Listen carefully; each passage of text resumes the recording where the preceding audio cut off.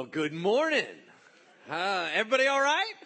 All right, let's get into God's Word. We're going to have it up on the screens, but I want you to grab out your handout sheet that was given to you at the front door, and we can begin. We are in part 65 of our Being Jesus series, and I entitled today's message, It's Not What It Looks Like. And wanted to talk a little bit about the kingdom of God. All right, so last week, we found out that when Jesus comes on the scene, he starts saying the kingdom of God is like this, and you go, what do you mean? I mean, the kingdom of God has been around the whole time we've been around, so what do you mean the kingdom of God is like this? And what he means is that God was doing something new and fresh, and he was launching it. And he said, I want to tell y'all that I know you see it like this, but we're making a shift like this. And this is what God wants and how he wants it. And if you want to join in on what God's doing, if you want to be connected to him, if you want his blessings to flow, if you want you to be in his will, then this is what's required. So the first time, and inside that kingdom of God, obviously, is things like salvation and eternal life. But it's more than that. It's living a vibrant Christian life. So last week when we talked, we were talking about the fact that everybody needs an invitation. You can't get in unless you have an invitation. And there's a way to be in and there's a way not to be in. But now Jesus takes it a step further and he says, I want you to know that in this whole process, it's confusing. I know it's confusing. You know it's confusing. So I want to call that out as it is so that you don't go, man, am I missing something? Why is this hard for me to wrap my head around? He's like, well, because it's difficult. It's complicated. And really the reason why it's complicated is it doesn't look like you think it should look. Let me give you an example. When you look out in the world, does it look like Jesus has been on the throne for 2,000 years? You know what I'm saying? Isn't that kind of where you're always asking questions like, dang, I don't even know who's saved, who's not saved, what group is doing what? Are these the good guys or are these the bad guys? And why is it that the church, you know, it's full of Christians, but they're all screwed up, and that you got all these people that don't know Jesus, they're nicer than the people that are in church, and you know what I mean? And then you start looking at all these issues and you're saying, well, why is there still so much evil? Why is there still so much suffering? I mean, if we've really been baking in Christianity for 2,000 years, there should be more to show.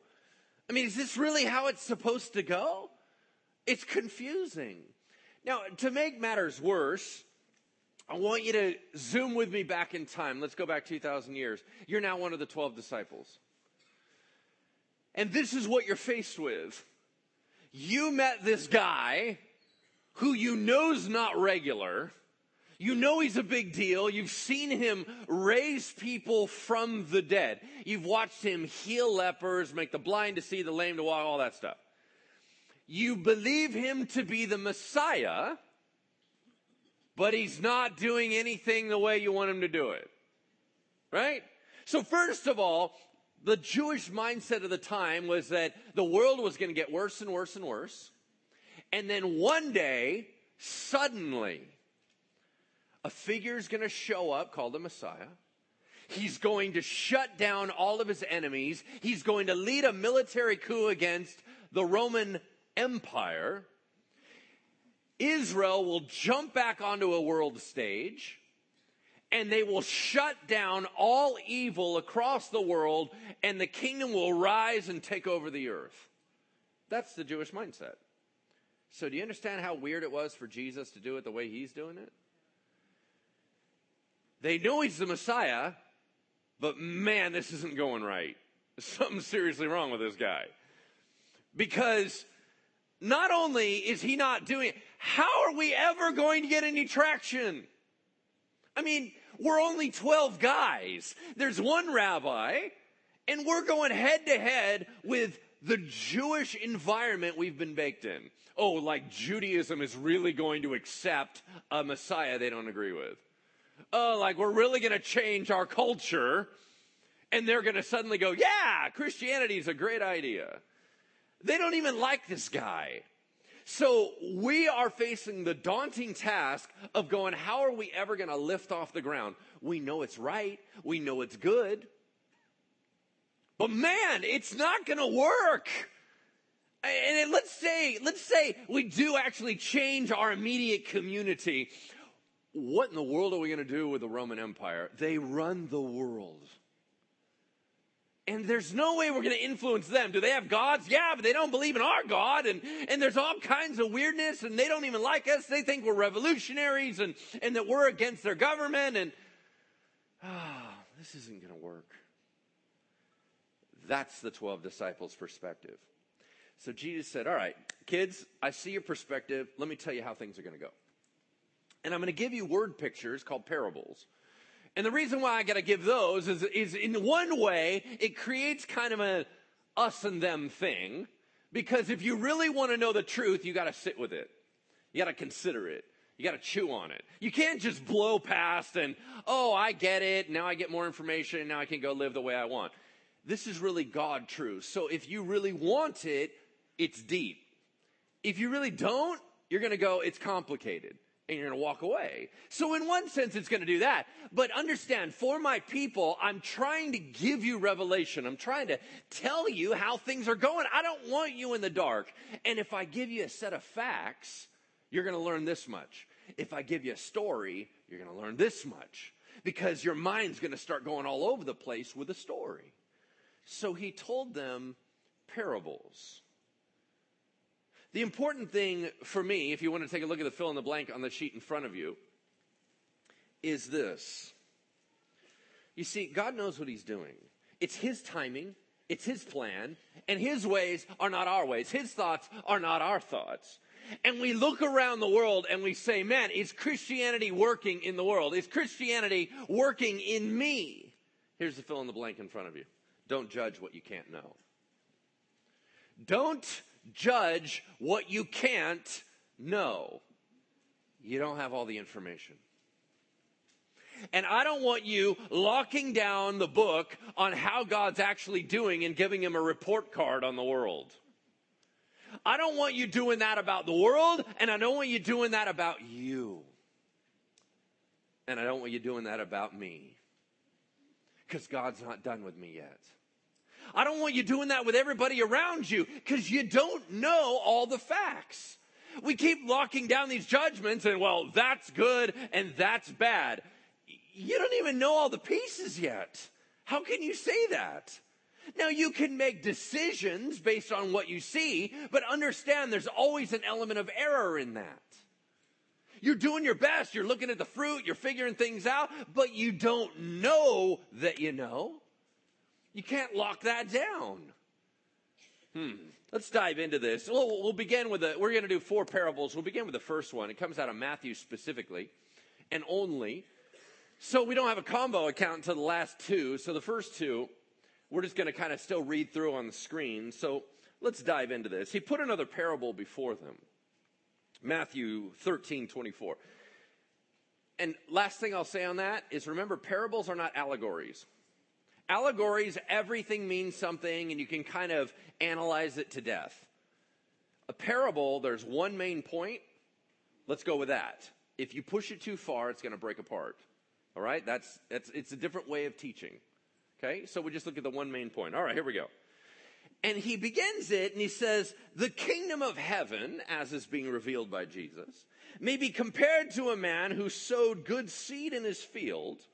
But while his men were sleeping, not lazy, they were sleeping because it was nighttime, an enemy came, sneaky, and sowed weeds among the wheat and then ran away. So when the plants came up and bore grain, then the weeds appeared also. And the servant of the master of the house came and said to him, Master, did you not sow good seed in your field? Then why does it have weeds? And he said to him, what? An enemy has done this. All right, let's check on a couple things. First of all, is this a realistic story? I mean, is this just Jesus making up something? Or could this really happen? Almost every commentary I read cited this fact. Rome had a law on its books for this exact situation. Why? Because it happened. And it happened because it's mean and nasty. It's an act of revenge. So let me tell you how messed up this really is. A lot of people in an agricultural society make their money from agriculture. Shocking. And in that, a lot of them grow wheat. Now, wheat's a pretty standard thing that you can make money off of. And so if you want to mess with someone, let's say they ticked you off, they did something. In today's world, you either do a tire slash or a cyber attack. You know what I'm saying? But back then, that didn't matter to them. So you wrecked their fields. You would go in at night, and there was a certain weed called darnel. And you would sow it all over the place while they're gone. And then it grows up along with the wheat. And you go, well, why is that so surprising? Because it's almost identical to wheat as it's growing. Which means the other guy doesn't know it until it's too late. It's super sneaky. So they grow up. Now, when they get more mature, they don't look anything alike. They blossom completely different. Then you know you've been had. But the whole time it's growing, it looks exactly like wheat. You can't pull the weeds because you don't know they're weeds, right? They're also slightly poisonous. They screwed up your entire harvest. So if you cut them all together and you just start selling it like that, that isn't going to fly. You got to sort the entire thing. Okay. Who did it? An enemy did that. That's not an accident. All right, now let's look at the fact of our world. Are there bad things that happen in our world? Yeah, yay. Are there bad guys? Yeah, there are. Who do you think is behind all that stuff? I mean, when you look out and you go, man, there's governmental problems and there's societal problems and there's this problem and that. Who do you think is behind all that? Do you think it's just an accident? Do you really think that it just happened to go like that? Or are you clear there is an enemy that's orchestrating and getting all this stuff going? So the guys were looking at the field and going, hold on, I don't understand, Master. You sowed good seed. You didn't like throw out a little bit of weeds and a little bit of good stuff and a little bit of weeds and a little bit of good stuff. You threw out good stuff. Everything you threw out is legit. So why is it so messed up out there? Well, because I'm not the only one sowing seeds. That's why. There's another guy. He's doing the same thing. All right, let's get into that. This gets pretty deep. So the servant said to him, then do you want us to go pull the weeds? And he said, no, we're not going to do that. Because if you're gathering the weeds, you'll root up the wheat along with them. Because here's the other tricky part. The way those weeds grow, they intertwine underneath the ground with the wheat. So you literally cannot pull the weed without pulling the wheat. Okay, that's just messed up, right? Okay, and you go, I don't really understand. Why is the world so hard to sort? Because it's not clean cut. You know how you keep looking for who the good guys are and who the bad guys are, and you kind of go, I don't know. Man, they're all like half monster, half hero. I mean, everybody's all messed up, right? I mean, you're looking around even in the church. I mean, I know we're talking about the world, but even in the church. I mean, you're looking and you're going, I can't figure it out. Are there any pure? Are there any kind and good? Are there, and you're looking around and everything's messy. It is messy. I said, hey, do you want us to pull the weeds? He said, no. If you pull the weeds, you're going to mess with the good stuff too. There's no way it's not going to have a ricochet effect. There's no way it's not going to have a ripple effect through the people. Let me give you an example. You know a perfect picture of this? Judas Iscariot. Do you understand he's with them the whole time? Do you understand he was just as anointed? He did the same miracles. He talked the same way. He loved on the same people. How do we know that? Because even on the last day, no one knew who the bad guy was. Now, if there's only one dude that's not doing anything, everyone's kind of like, lame guy over here, right? I mean, everybody knows. But nobody knew because he was among them. He was part of them, but he wasn't part of them. You know what I mean? Now, let's say all of a sudden Jesus just blows him up. He just incinerates him one day. They're walking along, and he's like, enough, Judas, and he explodes. Little bits all over Peter, right? You think that's not going to mess with their head? And let's say God just does that, because let's say he answers our prayer requests. God, I don't like those people. They're mean. Oh, you're absolutely right. And they just start exploding everywhere. And that's not going to have some effect on the rest of us. Because those bad guys, they have families. You think that's not going to mess with their family? You think that's not going to mess with their kids? The whole idea is it's all intertwined. So if you start trying to pull out all the bad guys, it's all mixed. And who are the bad guys anyway? He's like, no. Here's what I need you to do. Verse 30. Let both grow together until the harvest, till the end. I need you to be patient. I need you to wait. Then at harvest time, I'm going to tell the reapers, all right, you guys, now's the time. Cut everything down. Gather the weeds first. Put them in bundles to be burned. Gather the wheat into my barn. All right. There are probably 100 reasons why I'm not a farmer. Most of them involve manual labor. But one of them is patience. Our culture is not awesome with patience. Can we all agree with that? But the very nature of farming is patience. Because here's how it's supposed to go, right? Now, I need you to think organically, all right? I need you to think how it was supposed to be, is that you can till the soil, you can do a lot of work, you can get the sunlight, you can kind of do the watering thing, but really the growth is up to God. And you got to wait for his timing. And it was this thing where you actually plant at one point and you do not get till months later. I know if you're not a farmer, that's totally weird. You know, you're going, what? Seriously? You got to wait for something? That's ridiculous. Okay. And you don't even know if it's going to be a good crop until it's too late. And then you got to start all over again. I mean, there's so much trust and reliance and kind of working with this and hoping, and I don't quite know. I mean, we're working our tails off, and it may, all of a sudden there's an early frost. Well, we just lost everything. That's a drag. Let's start over again. I mean, that's real farming, all right? And when Jesus talked about this stuff, I just need you to know Jesus is organic. All right? Jesus goes organic. All right? Right? And Jesus shops at Whole Foods. You understand what I'm saying? No, of course he doesn't. You know why he doesn't? Because he's not rich. That's why. Okay. All right. So here's the thing. Do you understand that when you go to the store and you go, man, I got a tomato. That's funny. It doesn't taste like a tomato. I don't even think it was ripe, but it was red. Do y'all understand what's happening? Do you understand there's a spray? You spray the tomato and it's green. It'll turn red.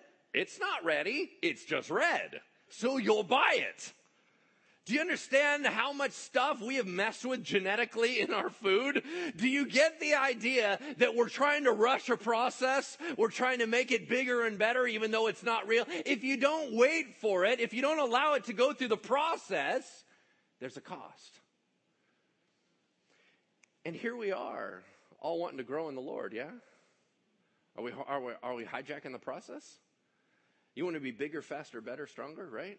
You want to be able to do this kind of stuff and know this and be wise and be able to pray and be able to read the Bible and you want to do all that, but you all want to do it today. There's no process. You can shortchange the process. There's a cost. And we need to understand that some things take time and we need to know that God requires patience. And we're just not good with that. The other thing that I would just want to cite, because I've been asked this thousands of times in my ministry, is why is there still evil? Why is there still suffering? Well, there's suffering because there's evil. There's evil because there's sin. Now, why does God allow Satan to still exist? Is it because Satan's so strong you can't get him out? No, that's ridiculous. Why are there still demons? Well, they're part of the whole gig. Why doesn't Jesus get rid of them? Because he's still using them. The minute he's done using them, they're gone. But until that point, they serve a purpose. That's why they're here. Have you read Revelation? Y'all know how it finishes, right? He gets rid of the bad guys. The Bible says there's no sin, there's no bad guys in heaven. They're all gone. So we already know the end of the story. So why are they still here? Because the story is still being written and they're still necessary. They are a foil. They are the other option. They are still carrying out the will of God. Now, unwittingly so. They're just being rebels and they're still attacking and they're just being who they are. But Satan is still being utilized by God. Okay, let's move on. The disciples didn't quite understand all this, as you might not as well. And they didn't even have that explanation. They just heard this story. So they had to ask him, verse 36. Then Jesus left the crowds and went into the house. That's probably Peter's at Capernaum, where he stayed. And his disciples came to him saying, explain to us the parable of the weeds of the field. Okay, here's what's cool about that. They asked Jesus what the answer was. You know, what's so interesting about that? Because we don't. Your life blows up, stuff goes wrong. You hear stuff that you don't understand. New ideas are inserted into your world. And all you do is complain, reject, and be angry about your life being hard. But we're not taking Jesus aside and going, Lord, I don't understand this at all. What's going on? How is this right? How is this good? I'm not getting what you're trying to tell me. Don't you understand that it's right and good to stop and reflect and to discuss and to talk it out and to keep asking God, I don't understand what you're doing, Lord. Can you help me out here a little bit? I mean, you're allowed to take Jesus aside. That's kind of what prayer is about. It's kind of why it's a two-way street of hearing his heart and you sharing yours. That's part of intimacy. But what we normally do is something bad happens and we go bitter. We don't ask him. We don't talk with him. We don't process it. We just hurt and move on. But you're not moving on. You're just sticking that stuff in your backpack and carrying it on the way. Why aren't we going aside and saying, Lord, help me to understand? You know why we're not? Because there's work involved. Because we tried that. We had that one time that we prayed about it. Lord, I don't get it. And then we didn't hear anything. And we went, well, I guess he's quiet on that one, so I'll just deal with it and we move on. That's not how it works. Do you understand that there is a process in prayer?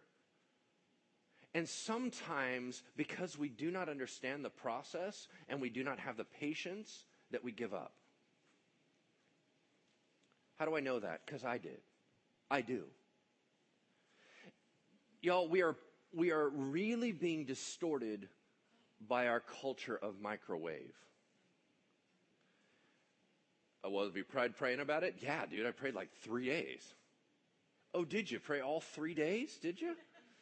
And nothing happened? Oh my gosh, it will never happen then. Okay, do you understand how ridiculous that is? But in our world, everything happens in 3 days.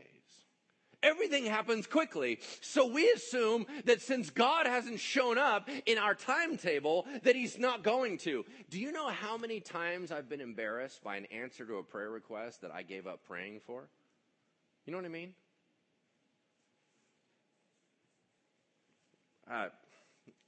I'll just share a personal story with you. I'm 7 years old. My parents divorced, right? I'm all messed up. 7 years old, don't fully understand it, don't know what's going on. And I'm just trying to process it the best I can, but I'm really kind of messed up. Well, in my world, as a 7-year-old, I was like, oh no, Dad did something against God. And I was in this whole mindset of now Dad's going to hell. Okay? I mean, that was my mindset as a 7-year-old. Now, it's not accurate. It's not right. It's not healthy. It's just a 7-year-old perspective growing up in the 80s or 70s or whatever it was. I don't even remember when it was. I guess technically it's the 70s. And I prayed that God would save my dad. And I prayed again, and then I prayed again. And I actually prayed for years. But little guys only can pray so long. You know what I mean? And then I gave up because I figured that maybe God had something going on, but obviously it wasn't tied to what I was doing. And I just gave up. You see, my dad didn't start walking with the Lord again until about 12 years ago. I'm 43 years old. I gave up because I didn't have any long view of what God was doing. The Lord restored my dad. The Lord got him back connected. The Lord got him back praying. Now he is now a spiritual input into my life. Now he is a role model for me once again. Now he's re-tied into where he's doing ministry. Now he is refreshed and becoming the man that God had always designed him to be. But do you know how long I waited? We don't have the long view. And so we give up.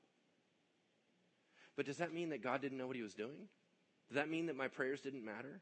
Did that mean that God didn't care about my heart? Did that mean that God wasn't watching over my dad? Of course he was. But God's better at it than we are. It didn't go like I wanted it to go. Of course not. Why should it? I don't know what I'm doing. But God does. So he answered, he said, all right, you guys, so you're all confused on how everything's all chaotic and crazy. And all right, well, let me explain this real quick to you. Verse 37. And Jesus answered, okay, let me explain the parable. The one who sows the good seed, well, that's me. That's the Son of Man. That's Jesus. The field is the world. It's not primarily speaking about the church. Be very careful with what you're looking at here that you automatically think it's the church. It applies to the church because we're part of the world, but it's more about the world. Why does society look so messed up and confusing? Why isn't the church having more impact?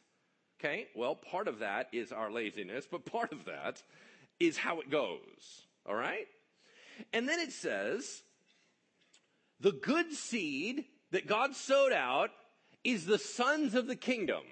Those are true believers, followers of Christ, Christians. Those are the good guys. And Jesus is like, no, I'm not saying that they're not good. I'm saying they are good. I'm saying they're flawed, they're messed up, they're weird, they're all kind of whacked, but they're the good guys.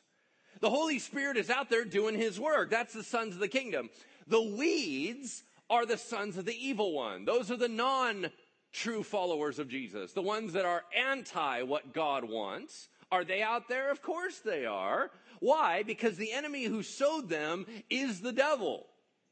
All right, so he's out there trying to distort and mess up God's stuff. He can't create on his own. He can't shut down what God's doing, so he tries to distort and confuse and slow the process. He's doing his best to distract and get everything moved over, right? We get that. The harvest is the end of the age, meaning when are we going to cut it all down and sort it? That's at the end of the world. That's when Jesus comes back. And the reapers are the angels. All right.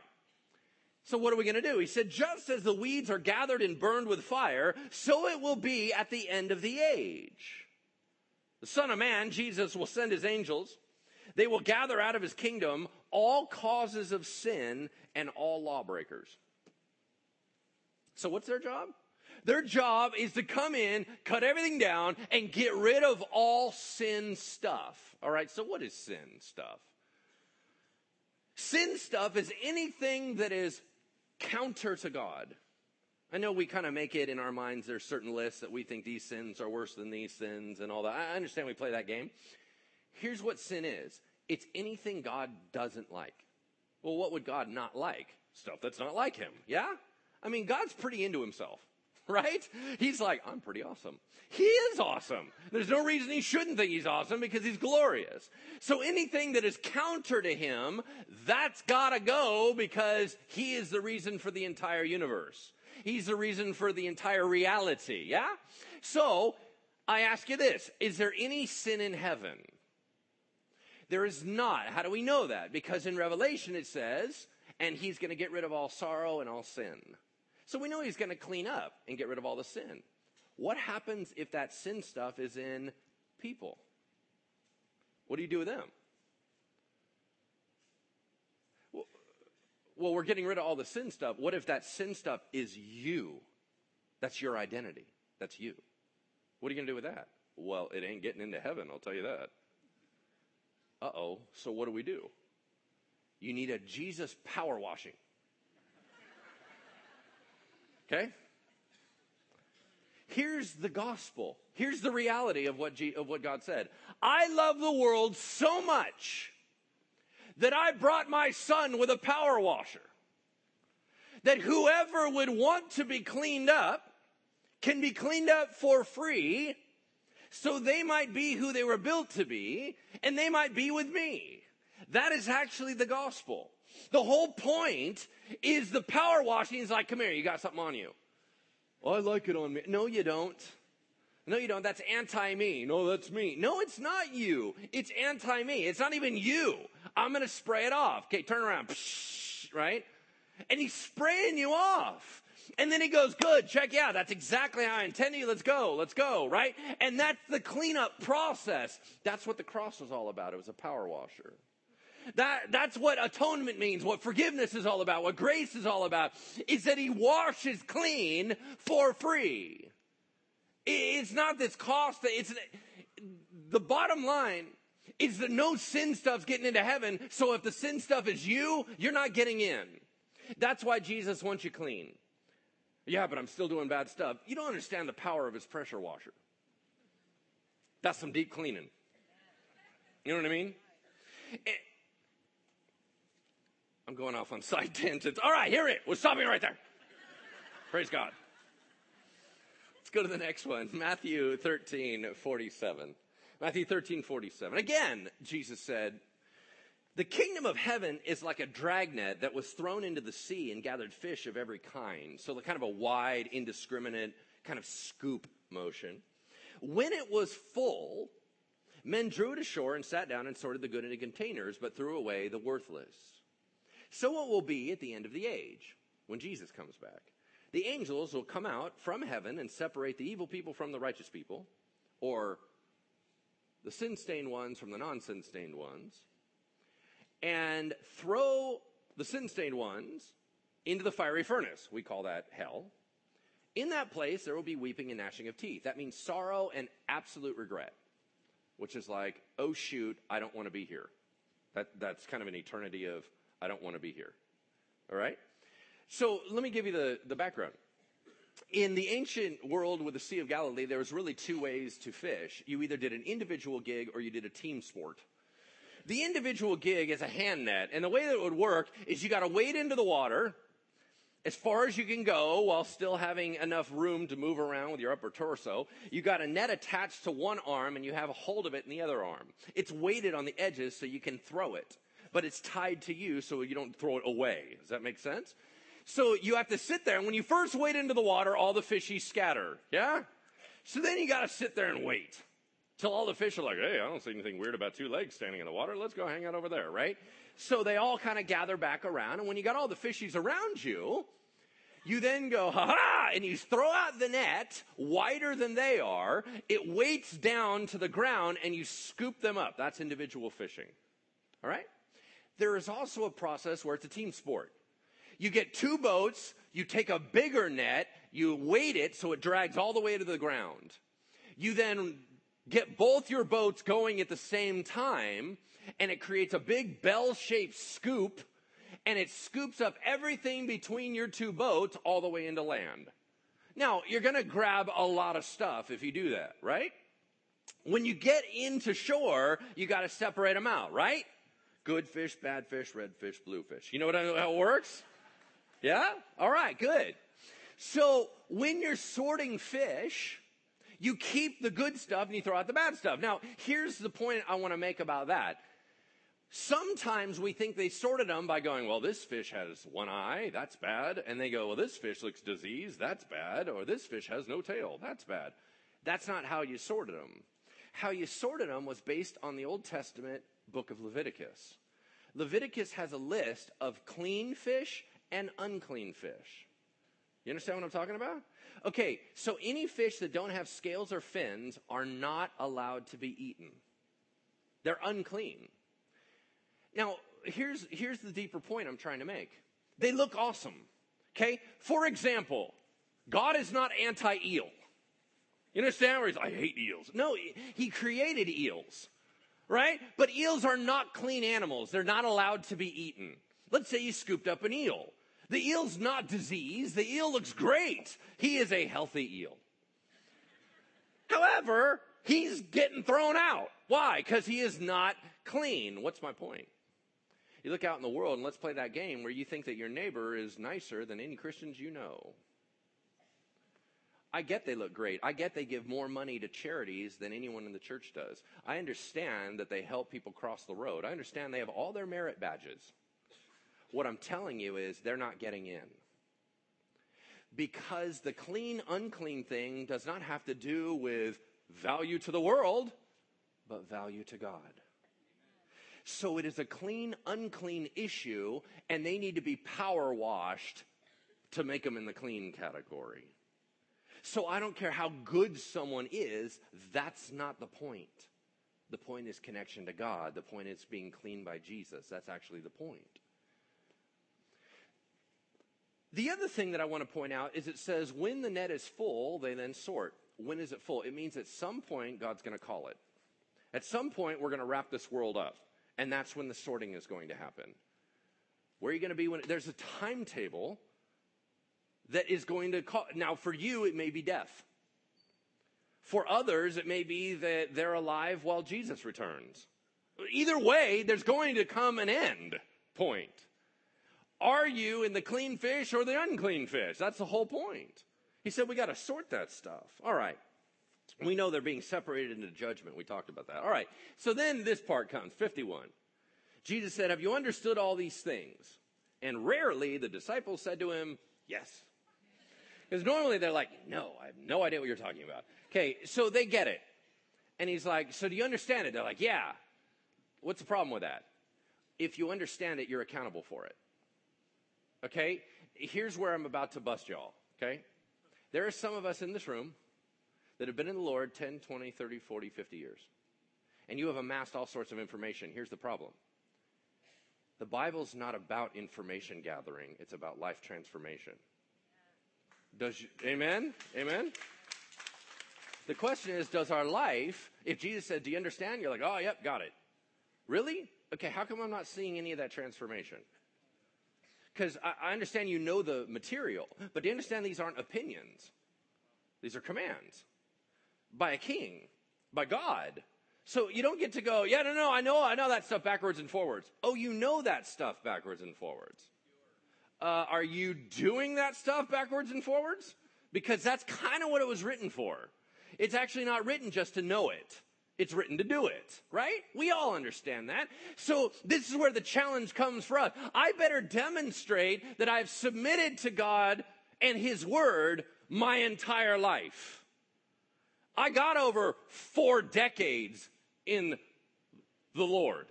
It better demonstrate somehow in my doing and how I love people and how I care about people and how I understand people and how I have compassion. I better have the heart of God and the heart of Christ transforming inside me that demonstrates over 4 decades of being with Jesus. So he said, guys, do you understand? They're like, yeah. And he's like, all right, what do you know? Now you got to do it. That's what it means. All right. So then he says kind of a weird, cryptic, kind of analogy. He says this. He said, therefore, because the kingdom is like this stuff, every Bible teacher, he used the word scribe, every scribe, every Bible teacher who has been trained for the kingdom of heaven and how Jesus does it, is like a master of a house who brings out of his treasure what is new and fresh and what is old and former. What was his point?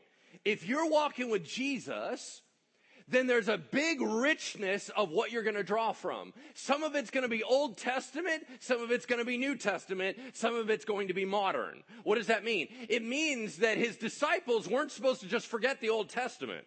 They were supposed to allow it to be rich and deep and glorious. Then they were to take all the new information Jesus was giving them, and they were supposed to incorporate that and allow it to come even more to life in vibrancy. Then they were to go into the book of Acts, start living it out, and taking that material and adding it all together. That's us. Our job is not to forget what we know. Our job is to allow God to transform it. And we become more and more rich. That's all he's trying to say. All right. So we close out with 2 almost identical parables, and they go like this. This is where we mix Matthew, Mark, and Luke together. It says, he put another parable before them, and he said, what is the kingdom of God like? With what can we compare the kingdom of God? Or in other words, what parable should we use for it to make my point? All right, I got one. The kingdom of heaven, the influence of Jesus Christ in the new covenant, is like a grain of mustard seed that a man took and planted or sowed in his garden, his field, whatever, it was on the ground. It is the smallest of all seeds on earth. Okay, real quick, can we show the picture of the pods? Let's show the picture of the pods. There they are. These are mustard seed pods. There's a woman's hand. Her hand is not, it wouldn't be that big, but the pods, the seeds are inside those pods. So let me show you where the woman was holding up the seeds. That's a mustard seed. Can you see it? No, of course you can't. Why? Because it's little tiny specks that look like little fleas on her hand. That's a mustard seed. The middle one is probably the clearest, and some of you are Hawkeye, and you can see that. The rest of you are human, and you cannot. That's a mustard seed. Y'all remember the whole idea, if you have the faith of a mustard seed and all that? That's what Jesus was talking about. It's so tiny that you go, what in the world is that going to do? Well, that was the point. All right? So he says, the kingdom of God's like that becomes something else. It grew, and when it grows up, it is larger than all the garden plants. So it goes 6 to 12 feet high. That little baby seed, that little flea-looking seed, becomes the largest shrub. Puts out large branches, becomes a tree, so that the birds of the air can come and make nests in its branches and shade. What's the point of this parable? Insignificant beginning, incredible growth. What's the point? All right, let me make it more modern. I remember the first time it dawned on me, and I would have never imagined this 20 years ago, that burly, big old macho construction workers would wait in line at Starbucks for a latte. No way. Are you kidding me? A bunch of guys that, chew in their mouths and they're spitting all the time, and they're like, need my non-fat latte. You're like, what? How the heck did that happen? There's so many foo-foo drinks, and they got their little stoppers in them, and it's just ridiculous. How in the world did our culture shift like that? Right? All right, here's another one. This one's even more powerful. You ready? Our whole entire world exists because of a nerd in a garage. Do you know a world without computers? Do you know a world without Google and Microsoft? Do you know anything about where all the media that's going? There's no way. Our world has been designed by dudes and girls in their garage. Talk about an insignificant beginning. You got a guy who has no friends, who now suddenly owns the world. It all starts somewhere. And I know these 12 guys with one rabbi are like, I don't get it. Do you realize by the time of Constantine that Christianity was the world religion? Are you kidding me? About 1,000 years out, bam, all of a sudden it runs the world. How did that happen? Well, it was once like a mustard seed, and then it grew so big that it could even support people. That's weird. I want to talk about you. I know you don't feel like you're a big deal. I know you don't feel like you're having any influence. Yeah, you are. And you have no idea who you're touching. You have no idea who you're blessing. You have no idea what impact it's having all over the world. When you get up to heaven and you see the network, the mathematic chaos that God is orchestrating, and you see what he did through you, you will glorify him for the rest of eternity. Why? Because it's God's stuff. God's stuff starts small, doesn't look like a big deal, and boy, does it go crazy. Okay, so he said, with many such parables, he spoke the word to them, the truths of the kingdom to the crowds. Well, at least as much as they were able to hear it. He did not speak to them without a parable, but privately to his own disciples, he explained everything. Meaning they had to dig in and understand and learn because somebody's got to have the truth. Awesome. Praise the Lord. So it says, and again, he told them another parable, almost identical. To what shall I compare the kingdom of God, the way that God is doing things? The kingdom of heaven is like leaven, like yeast, that a woman took and hid or mixed into 3 measures of flour. Do you realize that's 50 to 60 pounds of flour? That's a lot of flour. That feeds 100 people until it was all leavened, fully permeated. What's the point of that? A little bit goes a long way, yeah? I mean, we get that. One thing was it grows big. The other one is it fully permeates. Okay, y'all know what friendship bread is? All right, so it's this idea that there was one batch and you pull out a portion of the bread. This is how they did it the old school way, is that you would pull out a part of fermented bread and set it aside in an ancient Ziploc, right? You put that aside, you'd make your bread, take a little piece of it, mix it in, make a whole new batch of bread. You'd eat that. The next day you'd take out that batch from before, mix that in, make a whole new order of bread, pull out a piece of that, set it aside. Put that in the next one, mix it through. That's how it works. And he said, that little tiny bit keeps going. And it's making more and more and more and more. And it keeps permeating the entire thing. That's what Jesus is doing in you. He who began a good work in you will be faithful to complete it. He's not done with you. So as much as I bring challenge to you, I also want to bring the reassurance and the joy that he's not finished. I need you to know that he's in process. And sometimes it feels like you're going backward. Do you know why? Because you're going backward.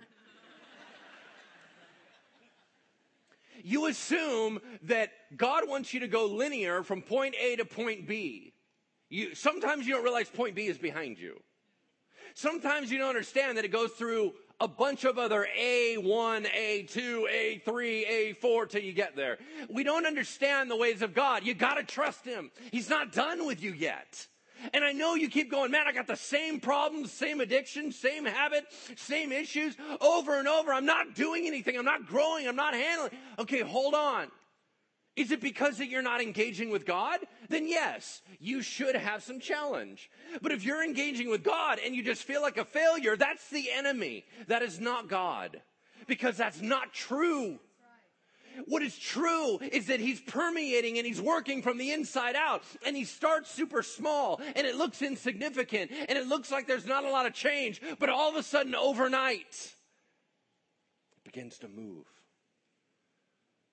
And if you watch it with a long-term view, y'all know what it's like to have little kids that want to be measured 3 times a day. And they're not seeing enough change.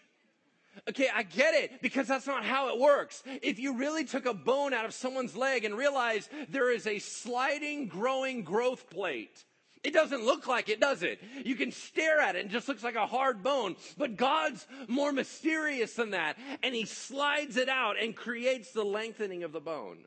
That's incredible, but it's got to happen slow. If it doesn't, it hurts. The picture I always try to keep in my mind of how God works on me and through this church, because y'all, I stress over this church a lot. Is it what God wants? Are we doing it right? Blah, blah, blah, blah, right? And he has to remind me that it's his church. And the picture that I always see in my mind are when a waterfall shuts off and you see the soft-looking rocks underneath a waterfall, where it's all worn over time and they look all smooth. Have you ever tried to stick a rock under the faucet and watch it change? I dare you. You're just holding it under the, keep looking at it and stick it under the water. Keep looking at it and stick it under the water. Okay. That's God timing. God makes rocks smooth with water. He's not done with you. It finishes out all these things, these truths and teachings Jesus said to the crowds in parables. Indeed, he said nothing to them without a story, because it was to fulfill what the prophet Asaph said in Psalm 78:2. I will open my mouth in parables and I will utter what has been hidden since the foundation of the world.